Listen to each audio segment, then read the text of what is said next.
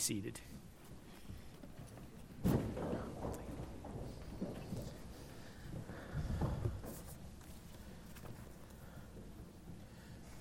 If you have a copy of God's Word, I invite you to turn this evening to Luke's Gospel, chapter 13. Luke chapter 13.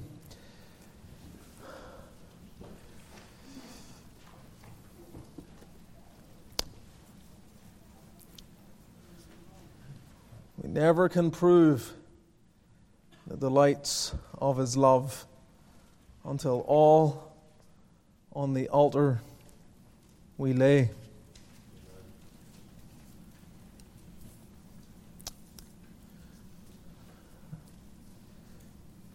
The devil hates to see people saved. He endeavors to blind the minds of them which believe not, lest the light of the glorious gospel shines onto them. And of course, when we are saved, he endeavors to make us to be indolent, half-hearted, compromised. This is his desire, so that we are, number one, not much use to the Lord, and number two, miserable. Miserable. There are few things more miserable than a backslidden Christian, someone who's not going on with the Lord. And so may we ever, for the glory of God and the sake of our own joy, put all on the altar for Christ and stay there. Stay where He would have us to be. Do be much in prayer for Logan and Amelia as they're in Orlando, and again for the camps and preparation and travel, that the Lord will be with each one labouring in various ways and other ways as well. But tonight we come to Luke 13. We commenced in this chapter last Lord's Day. We continue on, but we're going to read again from verse 1.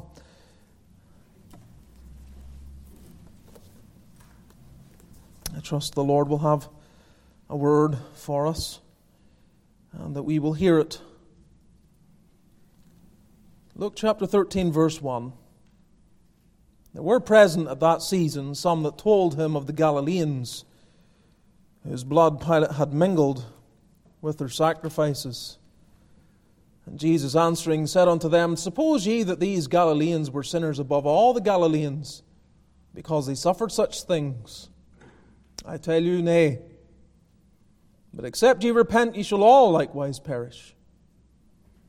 Are those 18, upon whom the tower in Siloam fell, and slew them, think ye that they were sinners above all men that dwelt in Jerusalem? I tell you, nay. But except ye repent, ye shall all likewise perish. He spake also this parable. A certain man had a fig tree planted in his vineyard, and he came and sought fruit thereon, and found none. Then said he unto the dresser of his vineyard, Behold, these 3 years I come seeking fruit on this fig tree, and find none. Cut it down. Why cumbereth it the ground? And he answering said unto him, Lord, let it alone this year also, till I shall dig about and dung it. And if it bear fruit, well, and if not, then after that thou shalt cut it down. Amen. We'll end our reading at verse 9, trusting that we are aware that this is the living Word of God, and we are to receive it as such in our hearts tonight. Let's pray. Let's seek the Lord. Our God, we pray for a hearing ear, always for Thy Word. Grant Thy grace to us. Enable us to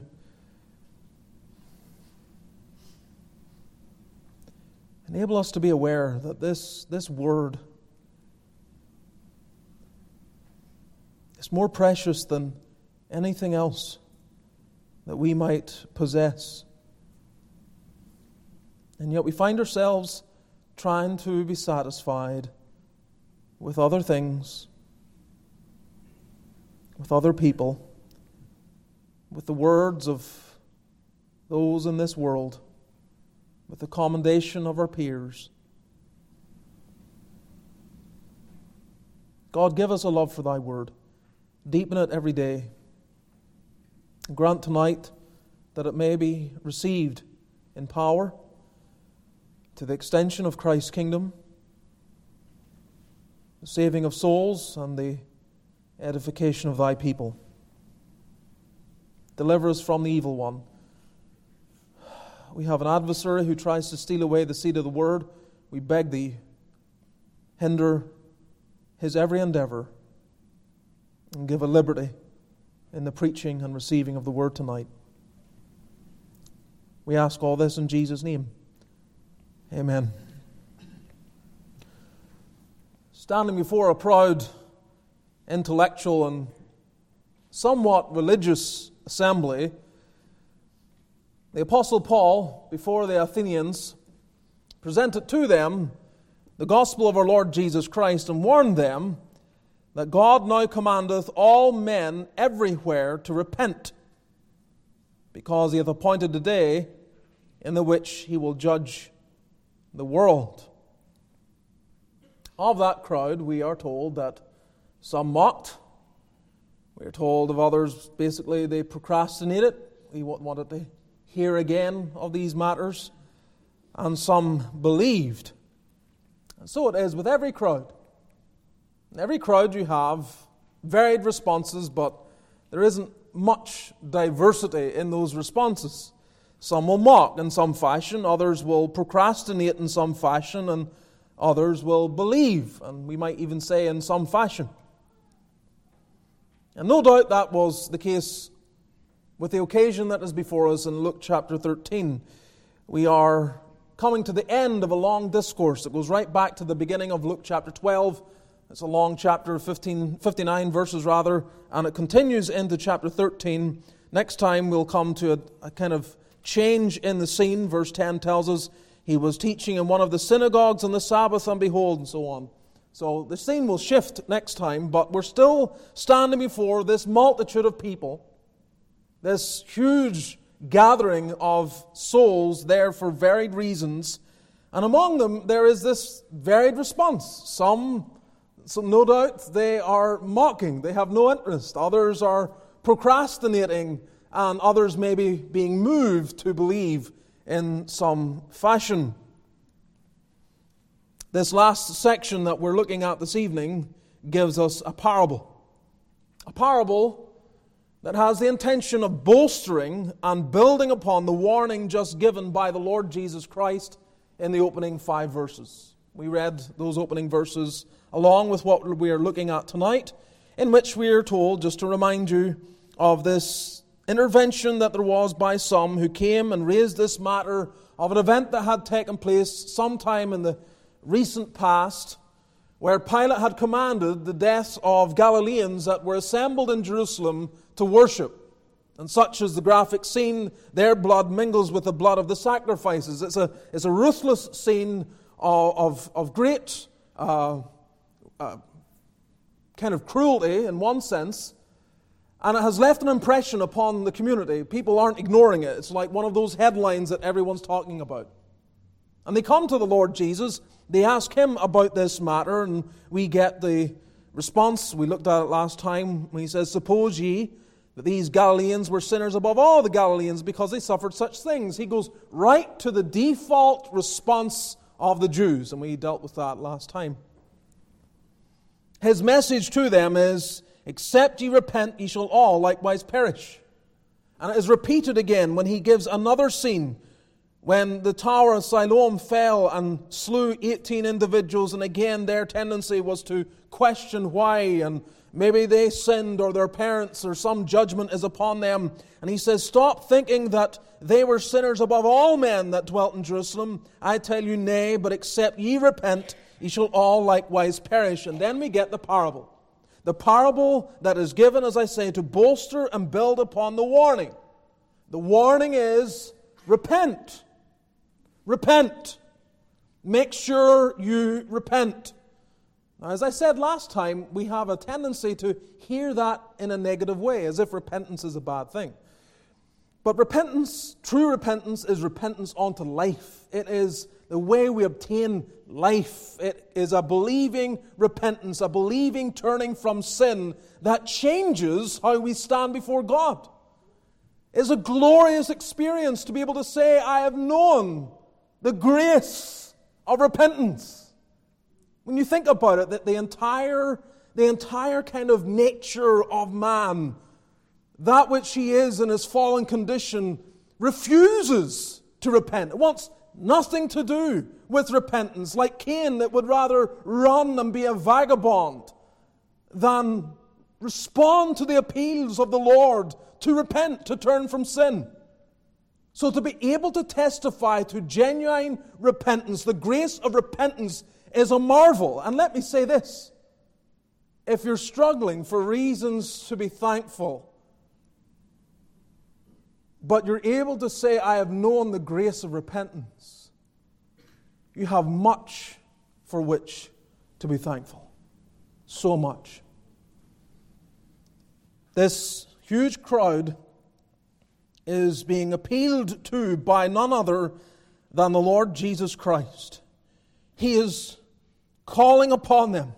Stop thinking about others. Stop considering how great sinners they may have been or may not have been. You must repent. I say, it is a wonderful thing to know that you have been brought to repentance.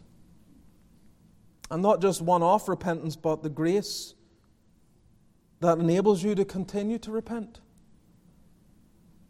The grace that when you have your sin and shortcomings pointed out to you, you're able to say, yes, you're able to stand in agreement with God about your sin, that you're not at enmity, you're not rebelling against your Creator, you're not rebelling against the lawgiver, you are in agreement with what He says. That is a great gift. We dealt with the believing side, the fact that repentance isn't just a turning away, it's a turning on to. It must always be a believing repentance, not just believing the horribleness of our sin, but believing that there's an answer for us in Christ. And turning to Him that we might receive the eternal life that He promises to those that turn from their sin and turn on to Him. But tonight, as I say, we're looking at verses 6 through 9, where we have this parable. A parable that is simple. Again, there are details. We may start looking at details and asking ourselves what it precisely is this, and we may overthink the whole issue. I think the message, as usual in a parable, is fairly simple. The man that owns a vineyard, who plants his vineyard, is a depiction of God. He has authority. He has a certain sense of what ought to be expected. The vineyard dresser probably represents the Lord Jesus Christ as He mediates and seeks to call for mercy for a period of time. And the vineyard itself depicts Israel or the church of the world in some fashion as well. And so we're looking at this tonight under the heading or under the title, The Limits of Mercy Without Repentance. The limits of mercy without repentance. There is a limit. And that's the bottom line.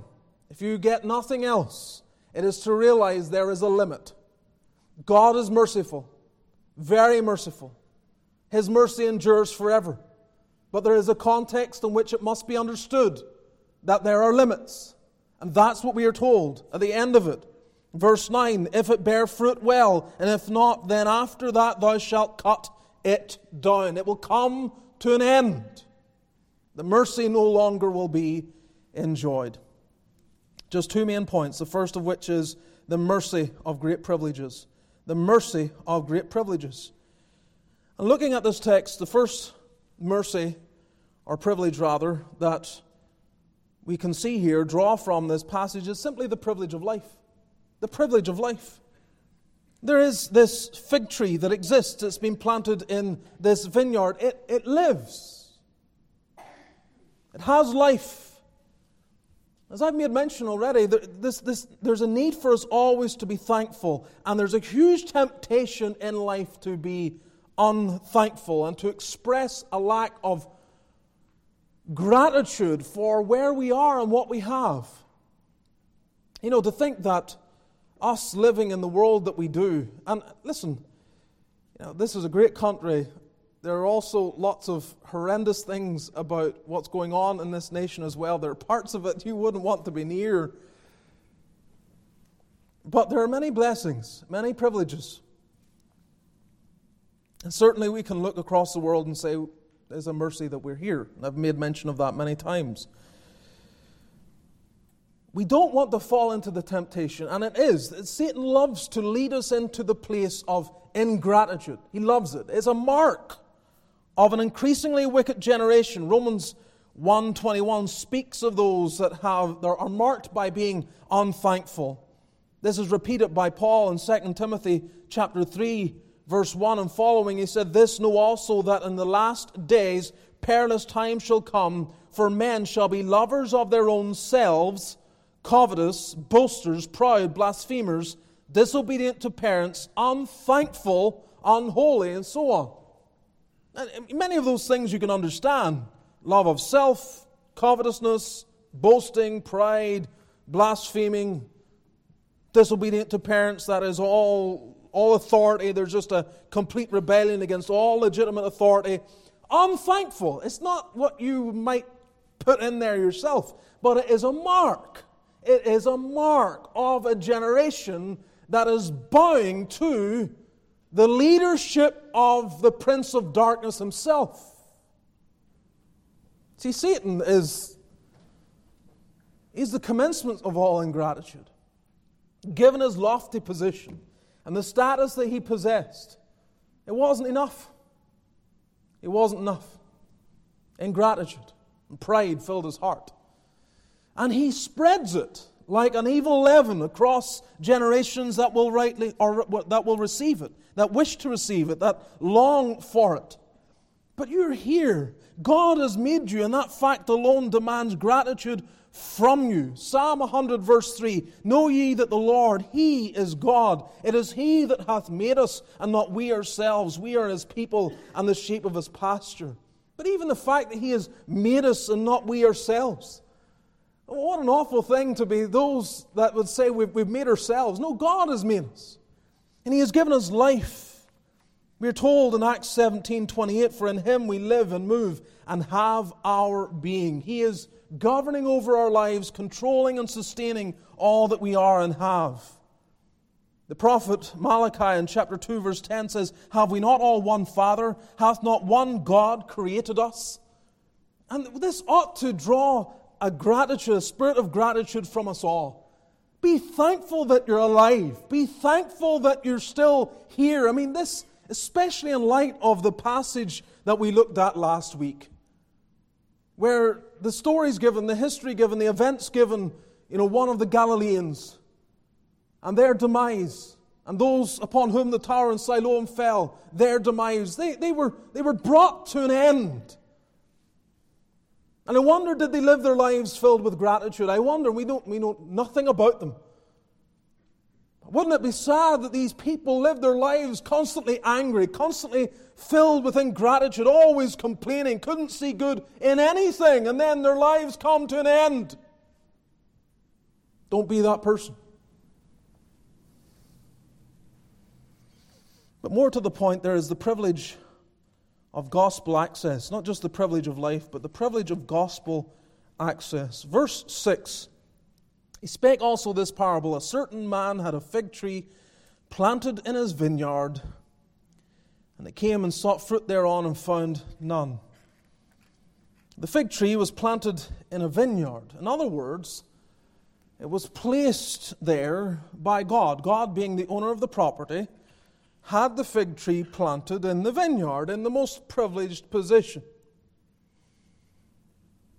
Vineyards take care, require protection.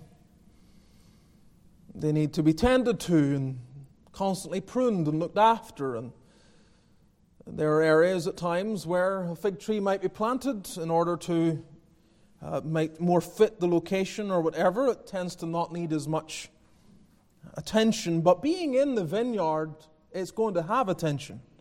It's going to have the best possible soil, the best access to care. And so it is for this fig tree.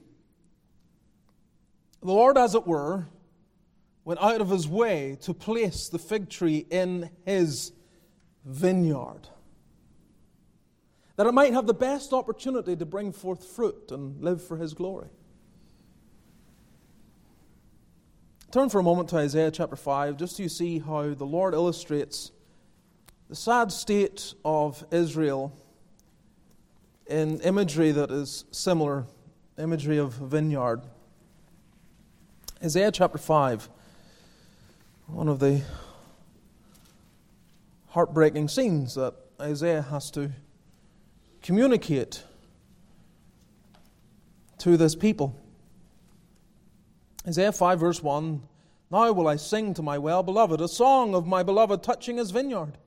My well-beloved hath a vineyard in a very fruitful hill, and he fenced it, and gathered out the stones thereof, and planted it with the choicest vine." Sound familiar? "Built a tower in the midst of it, and also made a winepress therein, and he looked that it should bring forth grapes, and it brought forth wild grapes. And now, O inhabitants of Jerusalem and men of Judah, judge, I pray you, betwixt me and my vineyard. What could have been done more to my vineyard that I have not done in it? Wherefore, when I looked that it should bring forth grapes, brought it forth wild grapes. And now go to, I will tell you what I will do to my vineyard. I will take away the hedge thereof, and it shall be eaten up, and break down the wall thereof, and it shall be trodden down. And I will lay it waste.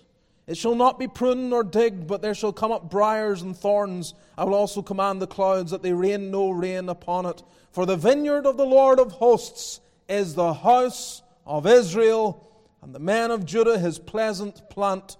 And he looked for judgment, but behold oppression, for righteousness, but behold a cry." This is the sad state. A people greatly privileged, depicted here as a vineyard cared for, preserved, protected, provided for in every conceivable way. What more could have been done to benefit her? Nothing. No more could have been done. It was highly privileged. This nation of Israel, to whom the Lord now is ministering as a prophet, giving to him a word and illustrating with scenes or depictions that would raise in their minds and memory passages such as Isaiah chapter 5, he is driving toward their conscience, seeking to prick their hearts, as it were, that they might recognize that they're on the brink of a similar judgment, yea, even worse.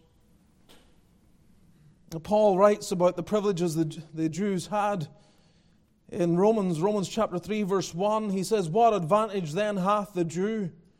What profit is there of circumcision? Much every way, chiefly," like much could be said, but chiefly because that unto them were committed the oracles of God. God gave His word. He sent prophets. He communicated to them His mind. He showed them His love, all of His promises. Every hope that they could wish for was given to them. And they wouldn't hearken, they wouldn't listen, they wouldn't obey.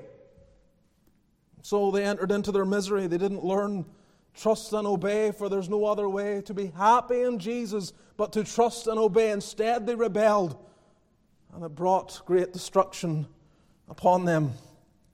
Elaborating a little more on the privileges that they had in Romans 9, Paul writes in verse 4, "To whom pertaineth the adoption and the glory, so that as God took them to be His own, He gave the glory of His presence in their midst, and the covenants, and the giving of the law, and the service of God, and the promises, whose are the fathers, and of whom, as concerning the flesh, Christ, Messiah, came." These are privileges. Privileges that ought to have brought forth fruit in their lives. And they ought to have been that light to the Gentiles that they were supposed to be, constantly beaming the truth to nations without the truth, without the oracles of God, without the knowledge of God. They had all these privileges, yet they spurned the mercy of God. They had access to the gospel continually, yet they turned their ear from it.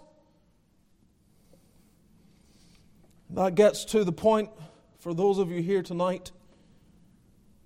Many of you are no different. Really. I mean, In specifics, you could talk about the distinctions. You're Gentile, you're not Jewish.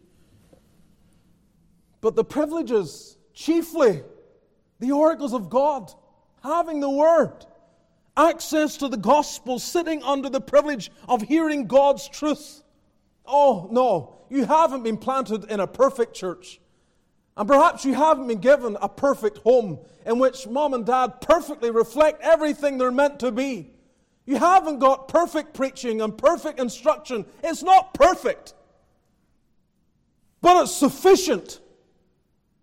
And there's an expectation, a divine expectation, that you bring forth fruit. Now that fruit begins with repentance. That's the point. Bring forth evidence of a changed heart, of a changed life. You can't say you don't know. You can't say that you have been underprivileged in some way. You can't. And you may name certain things that have happened and difficulties you've faced and hardships you've come through. Life is tough. It is tough for us all. And God certainly can bring some people through great trials and furnaces of affliction. And they can be brought to face things they never imagined they would ever have to face. And yet you're sitting under the Word. He has not cut you off from His truth.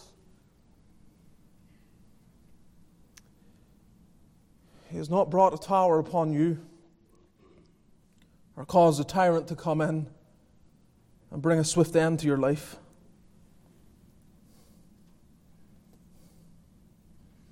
It is clear that moving from what he has just said, dealing with repentance and the importance of repentance, and then to the parable of the fig tree where he's expecting fruit thereon and finds none, that the repentance will show, there'll be evidence of the repentance. So if there's a question in your mind as to whether or not you have repented, ask yourself, is there evidence of repentance? I mean, I'm not talking perfect evidence. I'm not saying that your repentance will be marked with a complete turning away from all forms of sin forever in the rest of your life. But is there anything of change in your life? Has there been any change of how you think about sin? I mean, this is the thing. People going to heaven, the multitudes that are in heaven and are going to heaven and will go to heaven, they're all imperfect. They're imperfect like the rest of those who aren't going to heaven are imperfect. The difference is how they look at sin. They look at sin and they may still perform sin. They still may engage in forms of sin, but they don't like it. They don't want it. They want stripped of it. They want delivered from it. And the prospect of going to a place where there's no more battle with sin brings joy to their hearts. They're looking forward to it. They want that changed body, that transformed mind, renewed in perfection. They desire it. But to those who are, yes, imperfect, just like the other group going to heaven, they don't want it. Now, they may like the idea of heaven and have a desire to be in heaven, but let's be honest, to the person who still loves sin, heaven would be a living hell. You still love sin. You love sin.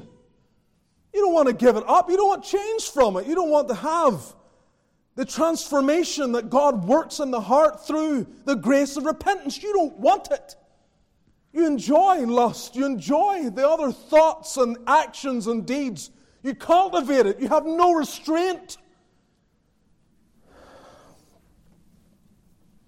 And that's the difference. That's the difference. Grace works in the heart, a change with views towards sin. It doesn't always work a perfect change in their performance of obedience.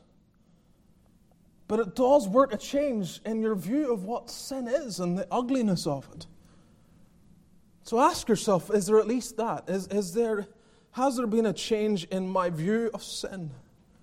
Do I want a lasting, eternal deliverance from it? Do I desire to be in a place for all eternity where it is stripped of all of its wickedness? Not that defiles enters in.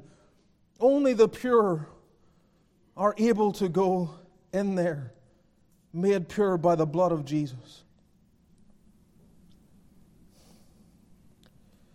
The privilege of gospel access. A certain man had a fig tree planted in his vineyard, and he came and sought fruit thereon and found none. God planted you. He planted you in a vineyard. He planted you in a church, in a family, in a community with access to the gospel. And He is going to call you to account.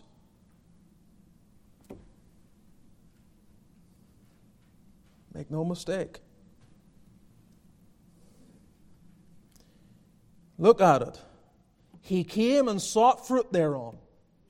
That's His expectation. He expects to see fruit. I put it in a place where it ought to bring forth fruit, and I will come at a certain time and see, is there fruit? So it will be. Again, this is the Lord taking the attention of the crowd off the Galileans and the tragedy that happened there, and those in Jerusalem and the tragedy that happened with the Tower of Siloam. He's getting their eyes off of that.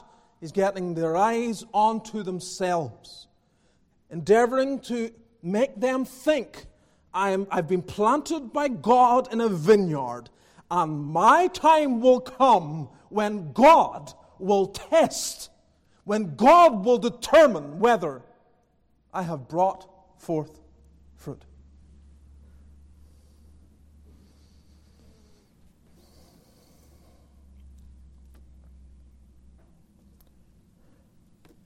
Which brings us in to the mercy of great patience. Not just the mercy of great privileges, but the mercy of great patience. And you have here in verses 7, 8, and 9 things to consider. First, there is patience received. Verse 7. Then said he unto the dresser of his vineyard, Behold, these 3 years I come seeking fruit on this fig tree. Why 3 years? I don't know. It's roughly the ministry of our Lord Jesus Christ, perhaps. Maybe his round figures here. These 3 years I come seeking fruit on this fig tree, and find none. Cut it down. Why cumbereth it the ground? Why is this worthless plant still here? Get rid of it.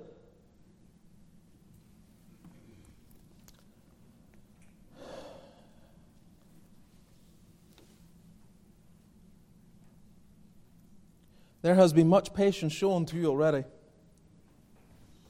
3 years is the figure given here. But how many more years have you received such patience from the Lord? The Anglican 19th century preacher J.C. Ryle notes in the preceding passage, he says, how much more ready people are to talk of the deaths of others than their own deaths. The fact that some tragedy had not yet overtaken the questioners was missed by them. The curiosity was, why did they die? Rather than, how come we're still alive? And this goes on to this day. We are no different. I said last week that we, as a generation, no more generation is more aware of great tragedies as our own. Global media puts before us information and imagery of wars, genocides, earthquakes, hurricanes, landslides, mass shootings, building collapses, traffic accidents, executions, gang crime, house fires, and on it goes. You don't even have to be on the news. You can follow the social media and there'll be all sorts of ways in which news will come to your attention there, sometimes even faster than the mainstream media. The headlines are filled with death. Filled with death. Constantly we are told of those dying, the tragedies that occur across our world. And yet, while the headlines are filled with death every single week, almost every day, we are blind. We are blind to our own death.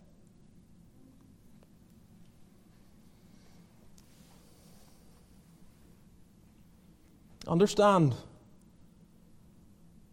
the state of your own soul is of primary concern to you. The state of your own soul. Jesus points this out twice. Except ye repent, ye shall all likewise perish. He repeats it. The Son of God should not have to repeat himself, but he does. He repeats because man is so hard of hearing. He doesn't want to hear language like this, and yet this is the very language that promises hope and life. Stop looking at the news and being aware of the knowledge of the deaths of other people and start thinking about your own. The previous chapter gave us, he's already put before us another parable. If you go back there, Luke chapter 12, verse 16, when Jesus spake a parable unto them, saying, the ground of a certain rich man brought forth plentifully. And he thought within himself, saying, what shall I do, because I have no room where to bestow my fruits? And he said, this will I do, I will pull down my barns and build greater, and there will I bestow all my fruits and my goods. And I will say to my soul, soul, thou hast much goods laid up for many years. Take thine ease, eat, drink, and be merry. But God said unto him, thou fool, this night, sudden death. Sudden death like those that were in the temple, the Galileans that were killed by the order of Pontius Pilate. Sudden death like those upon whom the Tower of Siloam fell. Sudden death. It happens all the time, friends. It happens all of the time. And for some reason, we are lulled into a thought, and maybe it's a certain survival mechanism. We can't bear the thought that we could constantly be faced with the possibility of our own swift demise. But there ought to be serious, sober, and frequent enough musing over the fact that I may die suddenly with no warning. Am I ready? The rich man had everything prepared except for his soul. Everything was in order. Enough money to live throughout however long he might live. He had it all. Had it all. The retirement 401k was packed to the hilt. He had no question about whether or not he had enough. But he had not thought about a soul. Do you ever think about the possibility of sudden death for you? And what that might mean when God comes and discerns whether or not there is fruit?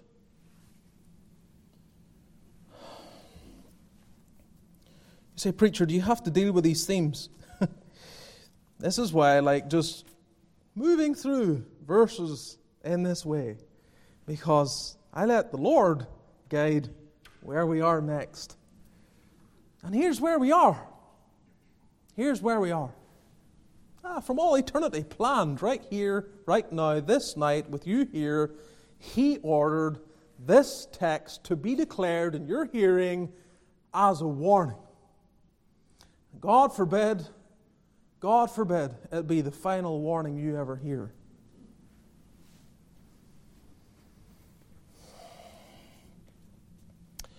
God's described as waiting these 3 years.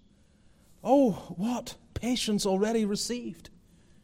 How many years has He waited for you? How many years? Years.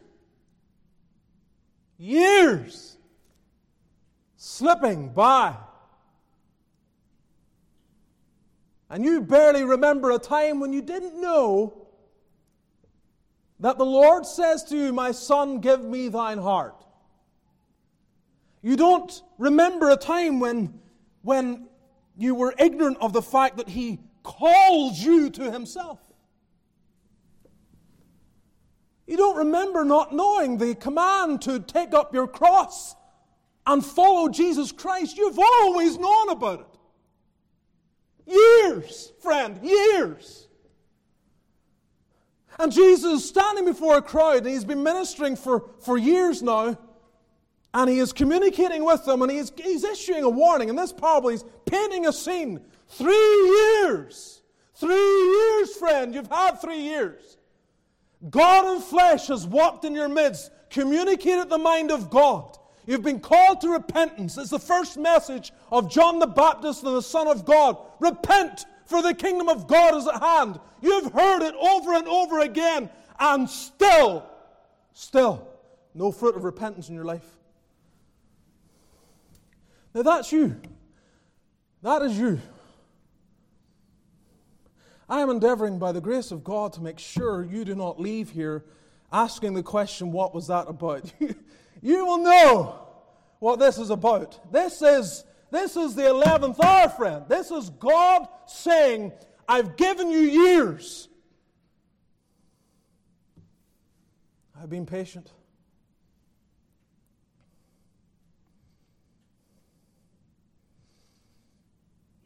Now we are warned in the parable of the sower.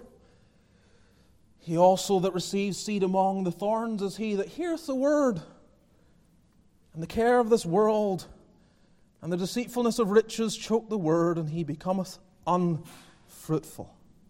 That's the thing, you see. Unfruitful. And so what is the warning? What is the warning? Galatians chapter 5, verse 7. Hear it now. Be not deceived. You know, that's an awful thing. Because to be deceived, you wouldn't know that you're deceived, would you? I mean, if you actually were deceived, you wouldn't know it. If you're sitting here tonight deceived, you don't even know it. Oh, God help you. God help me. To be here, to be deceived, and not know. Be not deceived.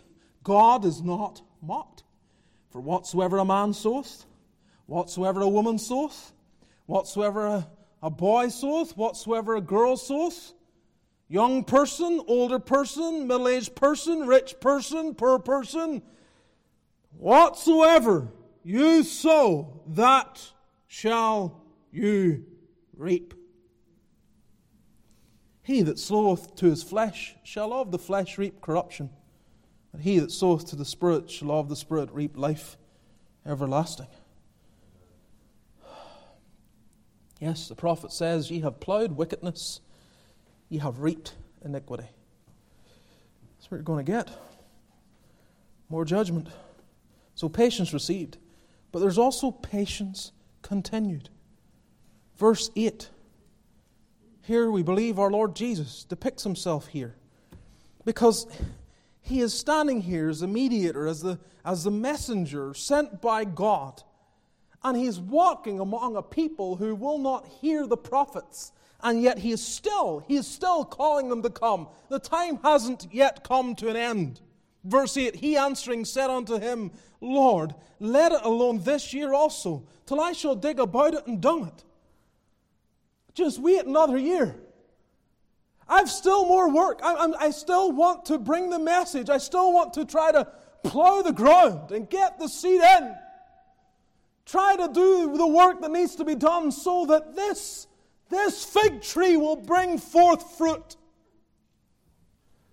Oh yes, it has a depiction for Israel. It was a warning. What a warning it was to the nation. But it has an individual application, doesn't it? You can't ignore it. The Lord Jesus yet calls upon there to be more time given for you. Christ is the only reason you haven't yet died.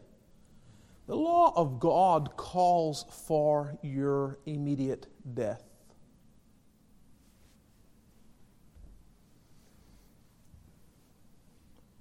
The soul that sinneth, it shall die.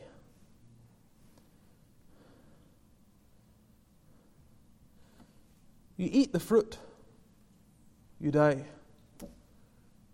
Why didn't Adam die immediately? Christ immediately comes, mediating grace, to spare him. And he is mediating grace in sparing you. You have broken the law, we all have. Why have you not yet died? He is calling for yet more time. Lord, let it alone. He's asking for things you're not even asking for yourself. Oh, you may ask for more time. You may ask for a long life. God, give me a long life. But you want a long life so you can live it in lasciviousness. So you can live it doing your own thing. The only purpose to be spared is that you might bring forth fruit unto God.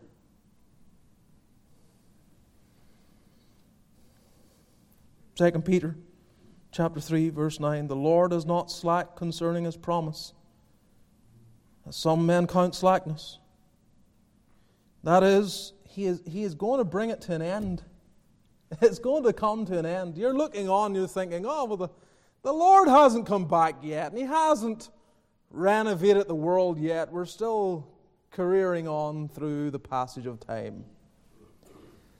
The Lord is not slack concerning his promise, but is long-suffering to usward, not willing that any should perish, but that all should come to repentance. He will ensure all his are gathered in. Of that there is no doubt. Let it alone this year also. What a message of mercy. What an evidence of the patience of the Lord. Let it alone this year also.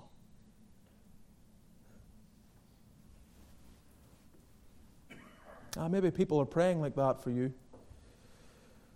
I say, there are people in your life that know. They know you're not ready. You're not prepared to meet God. They know it. And they're praying that God will spare you. That God will spare you. They are being Christ-like in that way. They're exhibiting the same Spirit of Christ who is saying, let it alone this year also. God, give them more time. Don't let them perish. That brings us finally, in the mercy of great patience, we have seen patience received, patience continued, but there is patience ended. Verse 9. If it bear fruit, well. And if not, then after that, thou shalt cut it down. There comes a time where there will be an end to all of this, friends. There will be an end. Dear church, know it. It's all coming to an end. Everything, all that's passing on, everything you imagine seems so rock solid, so cemented in. It's not. No, it's all going to come to an end. But what our Lord wants each of us to think about is how we will end. You're going to die. The question is, will you perish unforgiven? There comes an end. Noah, he preached and he preached. And he preached and God had said, my spirit shall not always strive with man. What a word. My spirit shall not always strive with man.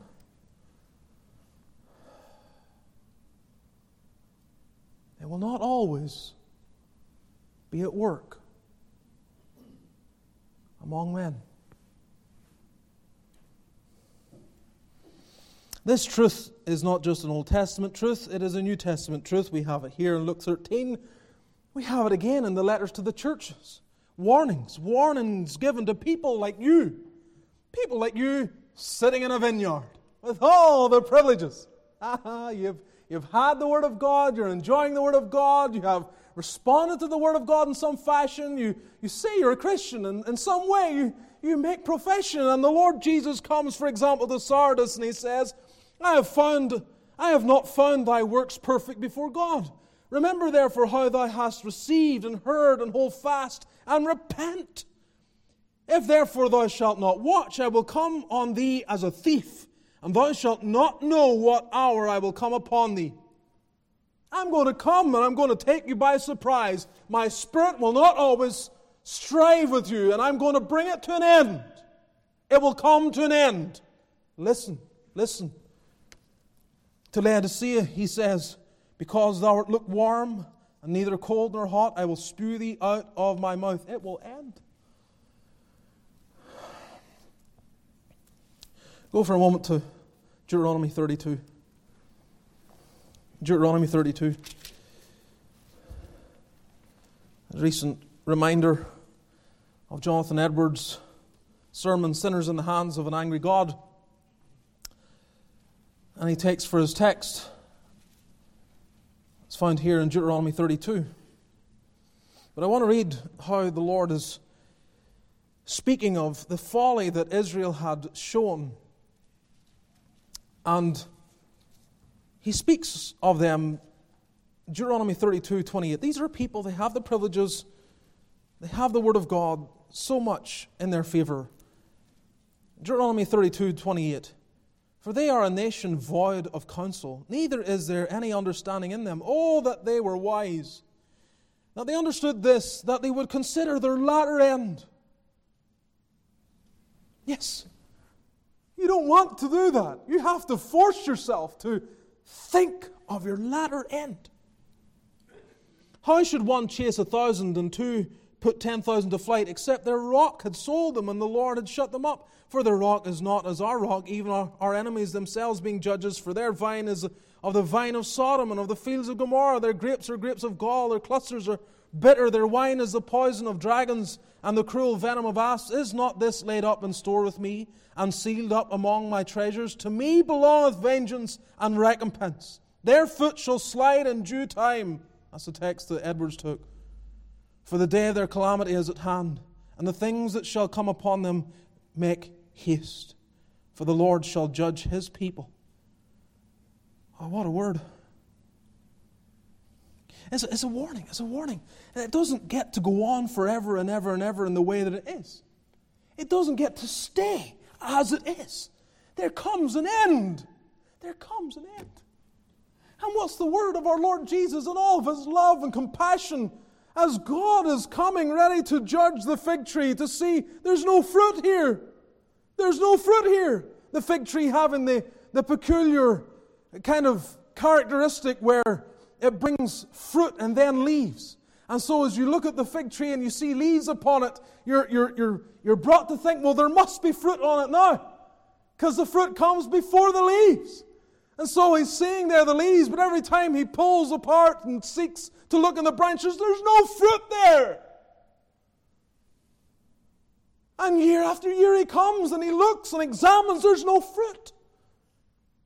Friends, this is for all of us, every last one of us, to just come back and examine our hearts and ask ourselves, do we understand the words of our Lord Jesus Christ when He says, "Herein is my Father glorified, that ye bear much fruit"?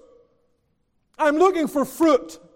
I'm looking for evidence of grace manifest, that my word lives and abides in your heart, that my kingdom is your priority, that you seek first the kingdom of God and His righteousness.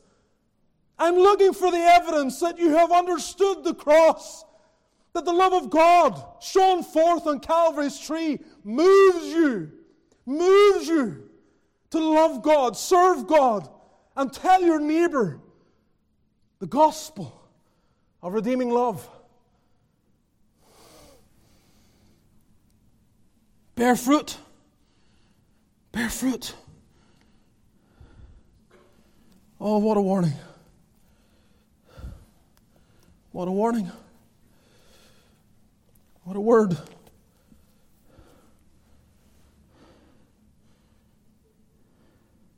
If it bear fruit, well, the thief on the cross, he hadn't much time to bear fruit, did he? But he had enough time. He had enough time. And he stands as an encouragement to us all that maybe I don't have long left. Maybe I'll not see the end of the summer. But from this moment I can live bearing fruit to the glory of God. If I say, "Lord, remember me when thou comest into thy kingdom," He'll say to me, "Today thou shalt be with me in paradise." It's okay. There's fruit of your love and your affection for me. Yes, you're even making public testimony to the crowd standing, watching the life seep out of your body, the breath coming to an end in your lungs, but you're using your last breaths to cry in repentance. But lest we should imagine we all will have such an opportunity, there was another thief. And he saw all that the other thief saw, and heard all that the other thief heard. And he's looking death in the face, and he refuses to prepare to meet his God.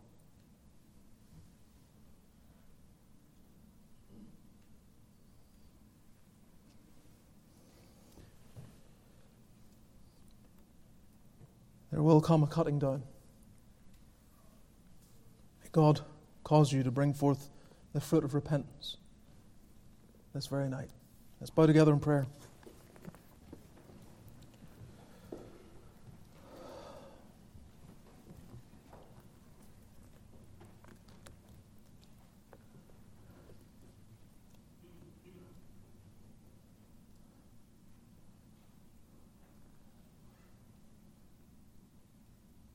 As our heads are bowed, as you're before the Lord, I wish you had a perfect church. I wish you had a perfect preacher. You don't. But do you really have any excuse? Do you have an excuse to still go on unrepentant?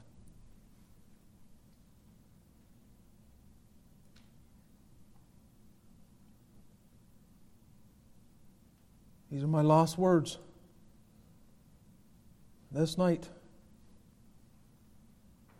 prepare to meet your God. Prepare now.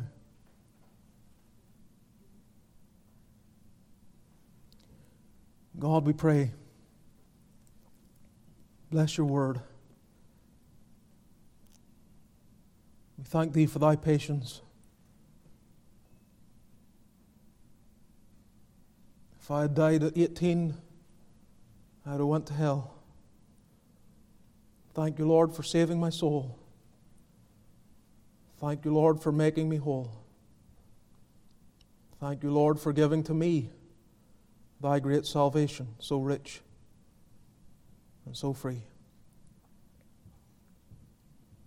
God, I pray that I and each one here will show forth fruit, the fruit of genuine repentance,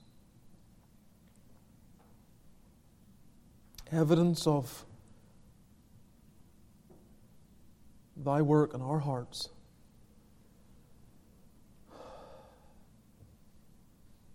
If there's one here hanging on, holding on for all of their strength, they're holding on to a world and a life that's promising so much, but hides from their view the certainty that they will perish without Christ. God, help them not to be deceived. Remove the scales. Save their souls this night. We thank Thee for Thy word and Thy love in such messages as these. May it be heard and received as loving, sharp, serious, sober, but yet coming from such a tender heart. Give them more time. So bless Thy word. Be with those that go downstairs and the food that's provided. Bless it to each one.